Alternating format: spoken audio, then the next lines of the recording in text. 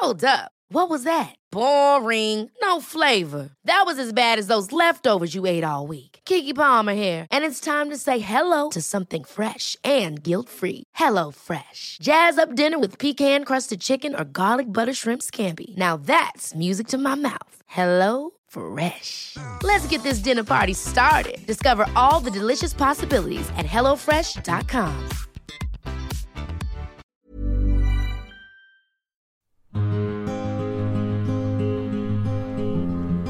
Hello and welcome back to The Midpoint. I'm back today with another special expert episode for you. I really hope you're getting a lot out of these episodes, and this week's guest is someone you might have heard on the podcast before. Psychotherapist, best-selling author and podcaster Julia Samuel joined Rob Rinder and I last month to talk about family and inherited trauma. But I really felt like she had so much more advice to offer on a whole range of topics, so I had to ask her back for her own special episode.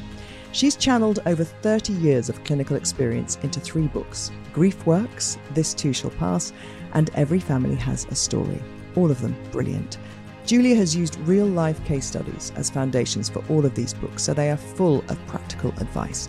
And today we're going to be focusing on family relationships and grief, and putting some of your questions to her. Hello, Julia. It's great to have you back on The Midpoint. How are you? Very well. Lovely to be back, Gabby. I really want to focus on family relationships and grief today. But before we do, can we just have a little word from you on your history and kind of how you got into this area and why I know grief and grief counselling is particularly an area you have been fascinated and worked deeply in? Yeah, that is, I think all therapists are influenced and do this job from their own experiences. And mine was, I was brought up in a family where both of my parents were very significantly bereaved way before I was born. So my mum was an orphan with her mother, her father, her sister and her brother had all died, and all died tragically and unexpectedly by the time she was 25. And my dad, his father and his brother, they had also died unexpectedly. So I was brought up in a house that, you know, we had lots of great things, but there was this unvoiced grief that these black and white photographs of all these very significant, all my grandparents and my aunts and uncles, who were never talked about because my parents were the generation that what you don't talk about isn't going to hurt you. And me as a child trying to work out what was going on. And I think that made me very curious to know what was going on below the waterline, more interested in what people were saying, because we actually never talked about what really mattered. We only talked about what didn't matter. And I think being a twin as well, I was always seeking connection. So I think those two things combined unconsciously. So when I went in to train as a therapist when I was just 30, I didn't realise that was the influence, but didn't take long for me to work that out. I'm sure the people working with you got to the bottom of that quite quickly. And grief in particular does come up a lot in the listeners' questions in all kinds of areas. And they've been asking for somebody to come on and talk about that, because I think a lot of people in this period of life in the midpoint are experiencing loss, whether it's parents, and that might be the first time they've experienced real deep, serious loss close to them. Or it might be friends, and, you kind of, from the 50s onwards, it's, things are starting to fail and higher rates of disease and illness. So it might be friends, it might be partners. And we are just still really kind of clueless as a society, aren't we, about how to deal with our grief. We're never taught about grief. It's kind of one of those emotions that is still a bit taboo. It really is taboo, and I think it scares us. And I think what's interesting about the midlife is not only are our parents maybe given a diagnosis, and grief starts at the point of diagnosis. So the minute you know someone is life-threatened, you kind of feel that Jaws music of fear that someone I love is going to die. But also, midlife, we sort of know that there's less ahead than behind, so we feel our mortality more. And in some ways, one of the great fears around grief and death is, if I look at it, is there a kind of magical thinking I'm going to make it happen?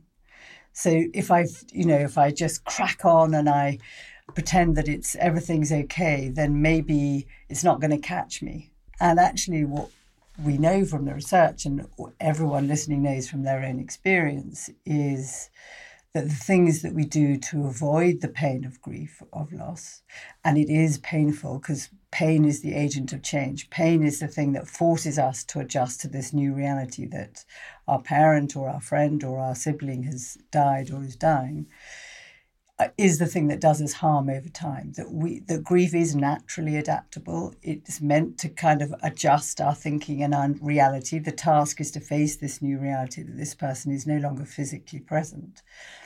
And when we block that, we kind of block our capacity to feel alive. So we feel less. Our window of emotion is much less because the things that we do to block it block our capacity to feel joy as well. Does that make sense? Yeah, no, it really does make sense. And it's a brilliant way and very eloquent way of expressing it, I think, because those blockages can be anything, can't they? From destructive behaviour in relationships to, using substances to kind of block off that emotion and just those patterns of behaviour that will lead to unsuccessful relationships going forwards, to avoid joy almost, because that seems contra to those feelings that you're having, whether it's subliminal or not. Exactly. And it can be busyness. So it can feel like you're being productive when, I think busyness and work is as much an anaesthetic as alcohol or drugs or any of the other things. But I think the thing that people don't fully recognise is the sort of tasks is to give yourself space to feel the pain and grieve and emote and be sad, and oscillate to being restorative, to being okay, to getting on, to having life in your life, to connecting to others, to giving yourself permission to feel joy. Because I think one of the most complicated aspects of grief is guilt. That am I allowed to be happy? Am I allowed to feel joy? And if we can recognize that, guilt is an emotion that we put on ourselves that doesn't normally come from anybody else, that we can give ourselves permission, that we can manage to feel the pain if we give ourselves opportunities to also connect to others. And the single biggest predictor of outcomes for people who are grieving is the love and connection of others. When our love for someone who has died is so painful, it is only the love of others that helps us survive. Okay, let's crack on with some of our brilliant listeners' questions. And the first one I want to put to you is, well, it's coming from a few different people. Doba Swift, El Farah and Pauline Hockey One all want to know how best to support a partner or friend who's dealing with grief. I mean, I think it shows that you care, that you want to know. And so that's probably the most important step, that you really want to support them and you're not trying to kind of push them out of it. I think one of the things to know is that grief tends to take longer than anyone wants. So I think societally we give somebody 3 months or 6 months or a year. And the level of the loss is equal to the level of the emotional investment and the significance of the relationship. So if this was a death of someone who was really important, that's going to be a kind of long road. So be patient is probably one of the first things. And I think ask your partner, what do they need? What do they want? What are they having difficulty with? So probably the biggest thing you can do is listen. You can't fix this. You can't bring the person back. You can't take the pain away. But by offering your love, your connection, your willingness to listen and hear them, and they may well repeat themselves over and over and over, but that will be healing. And I think one of the ways practically that we can do that, I suggest that walking and talking, like getting outside, winter or summer, and walking side by side, and maybe with your kids as well, because it's good to model for them that we can be sad, that we grieve, that, this is how we manage it. And maybe start, the person that's supporting, start with, I'm feeling really sad. I miss so-and-so too, even if it isn't, it's your mother-in-law, say, and say what you're feeling. And you allow the space, but by moving together in rhythm, you're not eyeballing each other. You can have space between. And then your partner can talk about how they're feeling, and they can kind of really move inwards and begin to describe what the feeling is in their bodies or what the words are that expresses it. And then through that, by the end of the walk, everybody, I think, does feel lighter. and then go and have a pizza or go and kind of go home and have a nice lunch. So do something that's a bit more joyous afterwards. Yeah. That you do the thing, you have something that's comforting. It's really interesting. I'm thinking about various times when that's happened with me, especially recently. We've lost a few kind of friends and walking with their partners, or that seemed like an instinctive thing to do. But also a couple of years ago, my son had his heartbroken first girlfriend, 15 years, and the conversation I remember the most was us. I'm going to get emotional. Was us walking together. The conversation that we had, I still remember vividly, and he clearly does, because he said to me recently, it was 2 years ago, and he said to me recently something that I'd said to him about having his heart broken then. Sorry about that. And I think it's because he's leaving home. And I remember what the day looked like. I remember kind of what we were wearing even, because he had hardly left the house for 2 days. And he did seem to kind of pick up after that. And it is, there's something, isn't there, just about the air and about not having to look eyeball to eyeball, I think, that even though you might do at some point, you might hug at some point, you can express yourself in that really free way. What's so interesting is the power of your memory of it. It's like a live video that these significant events kind of live in us and inform and connect to us decades or years after them. And so, I mean, what I love about you being so open is it shows people about grief. There's many different kinds of grief, like a living loss of breaking up with a girlfriend. But also we don't get over stuff. We learn to live with it. We learn to accommodate it and build our life around it. But it's those moments of love and connection where you really feel seen, where you really feel you've helped someone, that build the bonds of love in families. So part of what is moving you is that you actually did a really good parenting job at that point. And you can both feel it and hold it. And a lot of the time we give ourselves shit, don't we? Like, I didn't do this, I didn't do that. Yeah. And so there's that movement of like, God, I did get that right. And that really mattered. And of course, because it was loss, a new loss will always connect to a previous loss. So because he's leaving home, your system goes back to loss. And it will go back to his loss and your memory of that, but also your losses. Because we're not machines. So when we have loss in our being, it ignites all our losses. And it doesn't mean that we haven't grieved them. It's just we go to the same place. This is so weird, but I think also, you probably know that I lost my brother. I do. And so I think probably I'm also in some way processing my mum losing her son, even though mine's going to come back at the weekends. So, yeah, you're very powerful, Julia. Your words are. Yeah, so I think there's probably a bit of that has probably just come over me suddenly, that, it's that deep loss that is, even though I have dealt with it in so many positive ways, and the trauma of loss, as you say, it doesn't ever completely go away, does it? No. And we don't want it to. Because as painful as it is, and I mean, I hate bloody crying in public. I've done it a few times and I absolutely bloody hate it. On my own podcast. I know, I did it on mine too, and I absolutely loathed it. But also, it is where we feel close. So you feel close to your brother, you feel close to your mum, you feel close to your son. Because it's those moments that kind of kindle the bonds in us. When we're kind of all in charge and okay, we're slightly armoured. Like in this moment, you've opened your heart up, haven't you? Totally disarmed. And disarmed.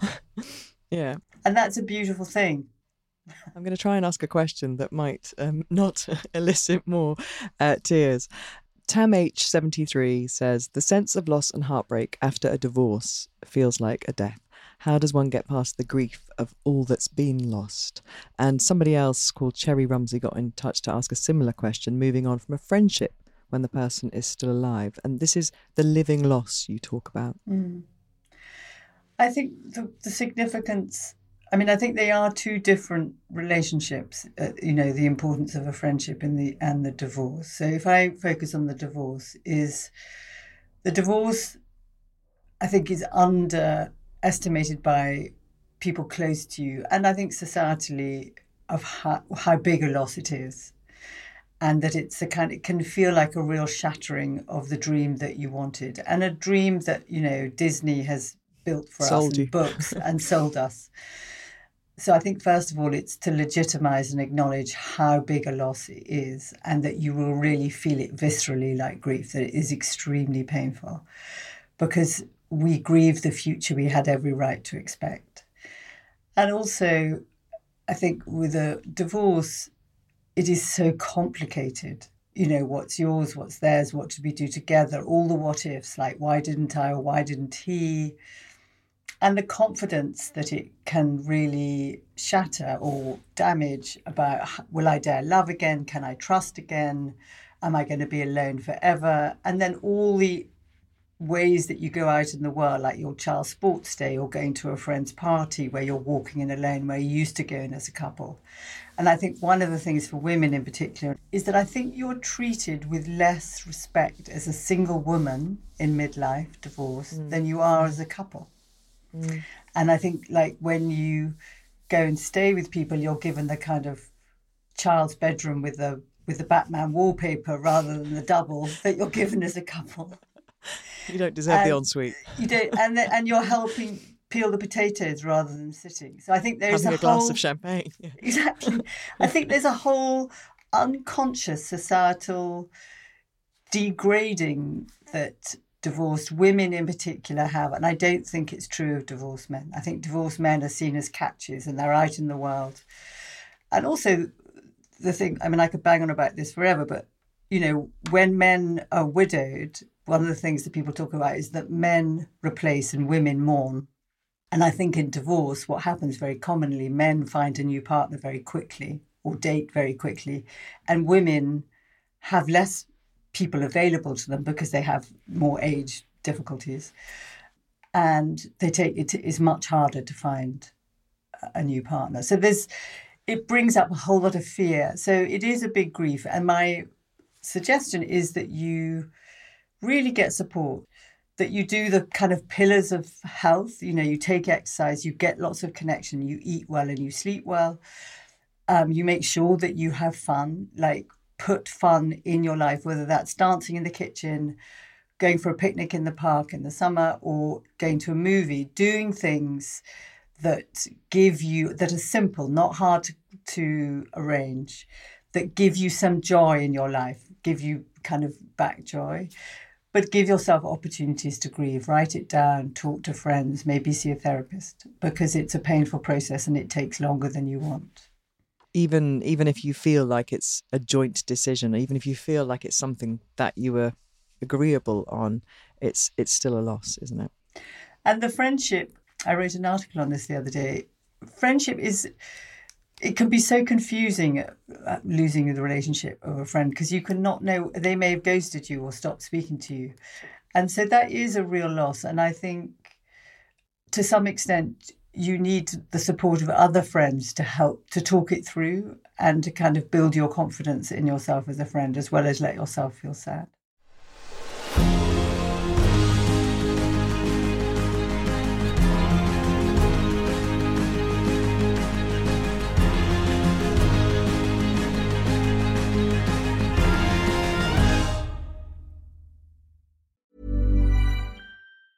Planning for your next trip? Elevate your travel style with Quince. Quince has all the jet-setting essentials you'll want for your next getaway, like European linen, premium luggage options, buttery soft Italian leather bags, and so much more. And is all priced at 50 to 80% less than similar brands. Plus, Quince only works with factories that use safe and ethical manufacturing practices. Pack your bags with high-quality essentials you'll be wearing for vacations to come with Quince. Go to quince.com/pack for free shipping and 365-day returns.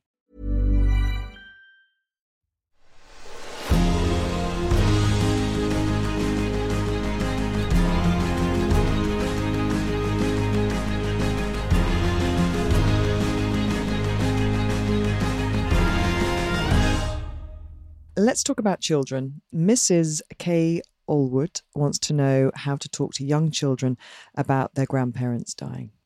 So I think one of the kind of natural responses with children and death is that we want to protect them. We don't want them to suffer. We don't want them to be scared. We don't want them to worry.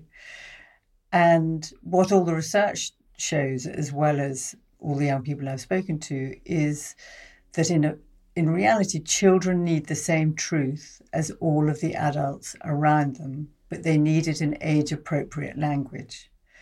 So if your child asks you, or if you're going to be talking about this kind of thing, you need to use the word dead and dying, like Grandpa has died. That means his body doesn't work anymore. His heart isn't beating. He is dead. Don't use gone to heaven, gone to a better place, passed away, lost, because all of those words, children lose things every day. And children live in kind of magical thinking. So they'll think, oh, well, I can go to heaven. It's the room next door. It's the hamburger joint down the street. I can find my granddad there. So my kind of basic question I ask all families when someone is dying or has died is, what are your worries? And children are really honest. You know, it could be, I'm worried, Mum, you're not going to take me to school because you're still crying about Grandpa. Or it could be, Mum, are you going to die? Because they recognise that we're mortal. And that your mum, the answer would be, I am going to die. It's very unlikely I'm going to die until I'm as old as my grandparents. And that is the truth. You can't promise you're not going to die. This is an interesting one, and actually opens up, I think, what I think is the statistic. I remember when my brother died was almost like 3/4 of married couples, if they lose a child, end up separating or divorcing. There's a really high percentage of couples who, having lost a child, don't stay together, because the question is how to support family and other people around you when you're also grieving. So if you're in a situation, for example, like the loss of a child within a family unit, everybody is feeling that loss intensely in the nuclear family. How you can have your own grief journey and support others is what often leads to families just not being ever the same again in terms of the relationships. And that question came from Anne A. Smith. So, I mean, I don't know if the statistic is that high. And actually, I think I've had quite a lot of people come into my room saying that I've been couples when a child has died. I've been told we're going to separate. I don't think it's particularly helpful in a way. No. So do you think is that some kind of urban myth that's been bandied around then? I think so. I don't think it's that high. I think one of the most important things to recognise is, in a family system, to allow everybody in the family to grieve in their own particular unique way, and to name that within the family, so that the teenage son with his brother dying may want to just play a lot of football, be with his mates, kind of be a teenager.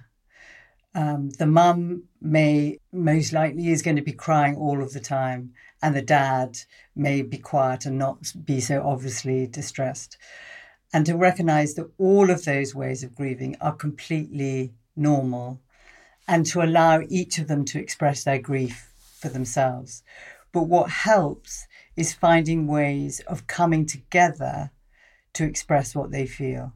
And that might be something like, if you have a box in the sitting room or in the hall where you have a notepad and pen, and people would write about the son that died and put the message in the box.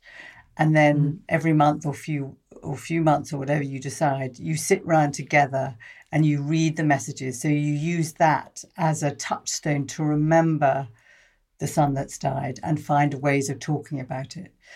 Because it's hard often. People, if you ask somebody how they feel, they shut down. But if you have a kind of mechanism that allows you to talk about the person, that is what you want, because you need to both face the reality of the loss and remember that the love for that person never dies. And having touchstones to the memory of that child and developing rituals within the family that represent and connect to him are really important. So I work with a family this week whose son died, and it's his birthday this weekend. And they're doing two things. They're going to a music event, which is a happy thing as the whole family. Then they're going home and they've got a cake and they're going to have tea and celebrate his birthday. And he would have been, a particular age. And so doing both those things as a family kind of is very collective and collaborative, and everyone can feel their own things. I think what often splits families when there's a right way or a wrong way of grieving, but everyone is suffering and they don't know how to communicate with each other. They don't know how to connect with each other. And so they kind of split off. Splinter. Splinter. Wayne John 52 says, both my parents and nephew passed in 2020. I'm still finding it difficult to move on. Any advice? So 3 years down the line, obviously not feeling that it's working, whatever he's doing is not working to help alleviate the grief that he has. I mean, first of all, multiple losses has a kind of compounding effect.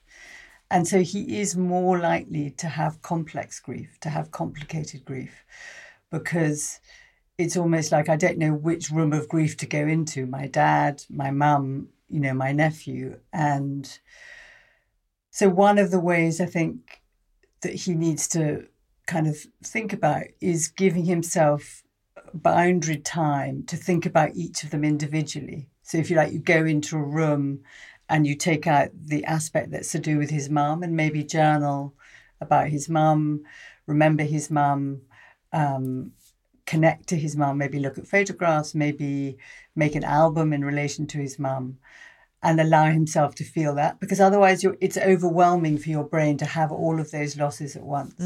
And to do that, plan to do that specifically.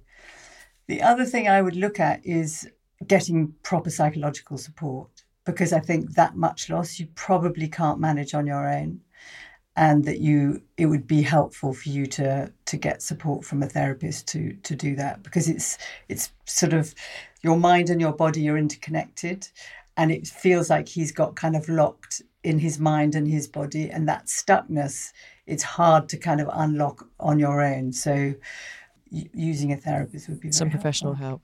Yeah.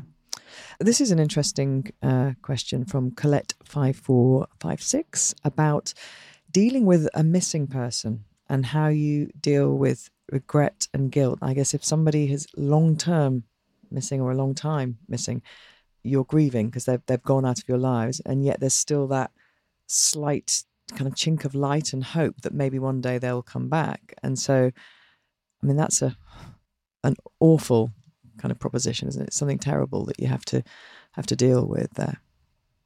I really do think that's unimaginably awful, because what you imagine, what you make up is worse than the reality, however awful it is.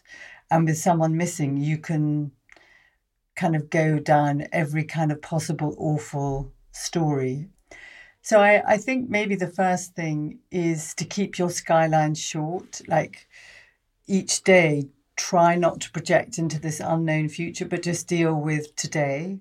And maybe sometimes if you're overwhelmed with feelings of fear or anxiety, just to deal with the next hour. The next hour, what I'm going to do is this. So keep your sense of attention and energy on manageable bite-sized chunks of time, because I think it's this limitless, I'm never going to know, that can overwhelm you. So having a story, a beginning, a middle and the end that you can find a way of living with, however horrendous it is preferable to not knowing. Every piece of the jigsaw that's missing is that awful kind of hole that you can go down and drive you mad. And when I work with clients in that situation, like I would with the person missing, in the end, I will get them to kind of do a visualization where they actually put all those imaginings in a container and lock it and say, that is the end. I'm not going to go there anymore. I don't know this. I'm never going to know this. Ruminating is only driving me mad. Now I have to kind of grieve the not knowing and let myself feel the loss of the not knowing, but stop myself ruminating, and then invest in feeling sad and living my life, but blocking that bit out. You've been so brilliant in answering those questions, and it's interesting, isn't it? That how many questions came through, and on totally different areas of grief. You think it's kind of one issue, and actually it's just like a tree with multiple branches. That everybody's grieving situation is so different, and how you deal with it. But I think you addressed some really key points there. Can I add one more tool? Yes, for people who are ruminating? If you keep having images, it could be trauma images, it could be the not knowing images. Put the image on a television screen, see the image, take a breath, change the channel, and put a happy image. You on a beach, you hugging someone. So doing this with your eyes closed as a mental exercise. Eyes closed, so you're imagining a TV screen, and there's the image that's causing you distress. Put the difficult image on. Yeah. Take a breath, change the channel, put a positive, happy image on the screen, take a breath, and then move your attention to doing something. And every time you have the difficult image, use that model.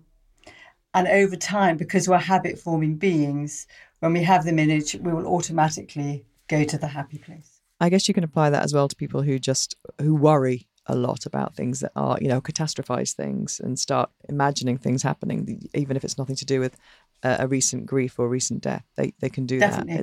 that. What I was wanting to ask you, just to kind of sum up everything, is why it's so important to deal with grief, and what can happen to people, who don't get these questions answered, who don't explore their feelings. We talked at the beginning about behaviours that you can, adopt to try and block off these emotions. And I guess you must see people all the time who've spent years doing that and have finally... there's no time limit to this, I guess, is what I'm trying to say. If somebody's 5 years, 10 years down the line, there's still hope and time that you can deal with your grief. It is never too late to grieve. And, what the research shows, that 15% of all psychological disorders come from unresolved grief. So the kind of mindset of, if I don't feel it, if I don't feel the pain now, I'm going to be okay, is the opposite of the truth. The paradox is, if I allow myself to grieve and feel the pain, paradoxically, that is how I heal, and how actually I may even have growth and I'll thrive, because we are wired to change. We are wired to accommodate and live with enormous losses and difficulties. But in order to do that, we have to find ways of supporting ourselves to metabolize it and give ourselves opportunities to feel it. And then we can really live and be happy and love again, despite these enormous difficulties that all of us at some time in our life will face. Julia, thank you so, so much. I mentioned all of your books, Grief Works, Every Family Has a Story, and This Too Shall Pass in the introduction, but it's worth a mention again, with real life case studies in them. I hope maybe one time we can have you back on again, because you are more than just a grief expert, and how you help families is amazing. So yeah, thanks for making me, after 78 episodes, cry on my own podcast. I didn't make you, by the way. You didn't. I'm enormously grateful for your time. Thank you. It was a real pleasure. Thank you so much, Gabby.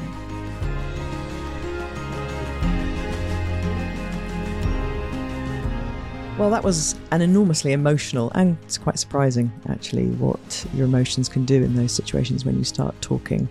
I certainly didn't expect to have that experience myself, but I am very grateful to Julia, because she was absolutely brilliant, so knowledgeable in this space. You can tell it's been really the dominant part of her work as a psychotherapist. And you can head to juliasamuel.co.uk to find out more about her published works and also her podcast. And if you found this episode useful, you can leave a review wherever you listen to us, post on the Midpointers Facebook page, or DM me at Gabby Logan. Feel free to suggest more topics as well that you'd like us to cover. So until next time, a big thank you to Julia, to Spiritland Productions, and to you for listening. I'll see you next Wednesday. Small details are big surfaces. Tight corners are odd shapes. Flat, rounded, textured, or tall. Whatever your next project, there's a spray paint pattern that's just right. Because Rust-Oleum's new Custom Spray 5-in-1 gives you control with 5 different spray patterns. So you can tackle nooks, crannies, edges, and curves without worrying about drips, runs, uneven coverage, or anything else. Custom Spray 5-in-1. Only from Rust-Oleum. Hey, it's Paige DeSorbo from Giggly Squad. High quality fashion without the price tag. Say hello to Quince. I'm snagging high-end essentials like cozy cashmere sweaters, sleek leather jackets, fine jewelry, and so much more. With Quince being 50 to 80% less than similar brands.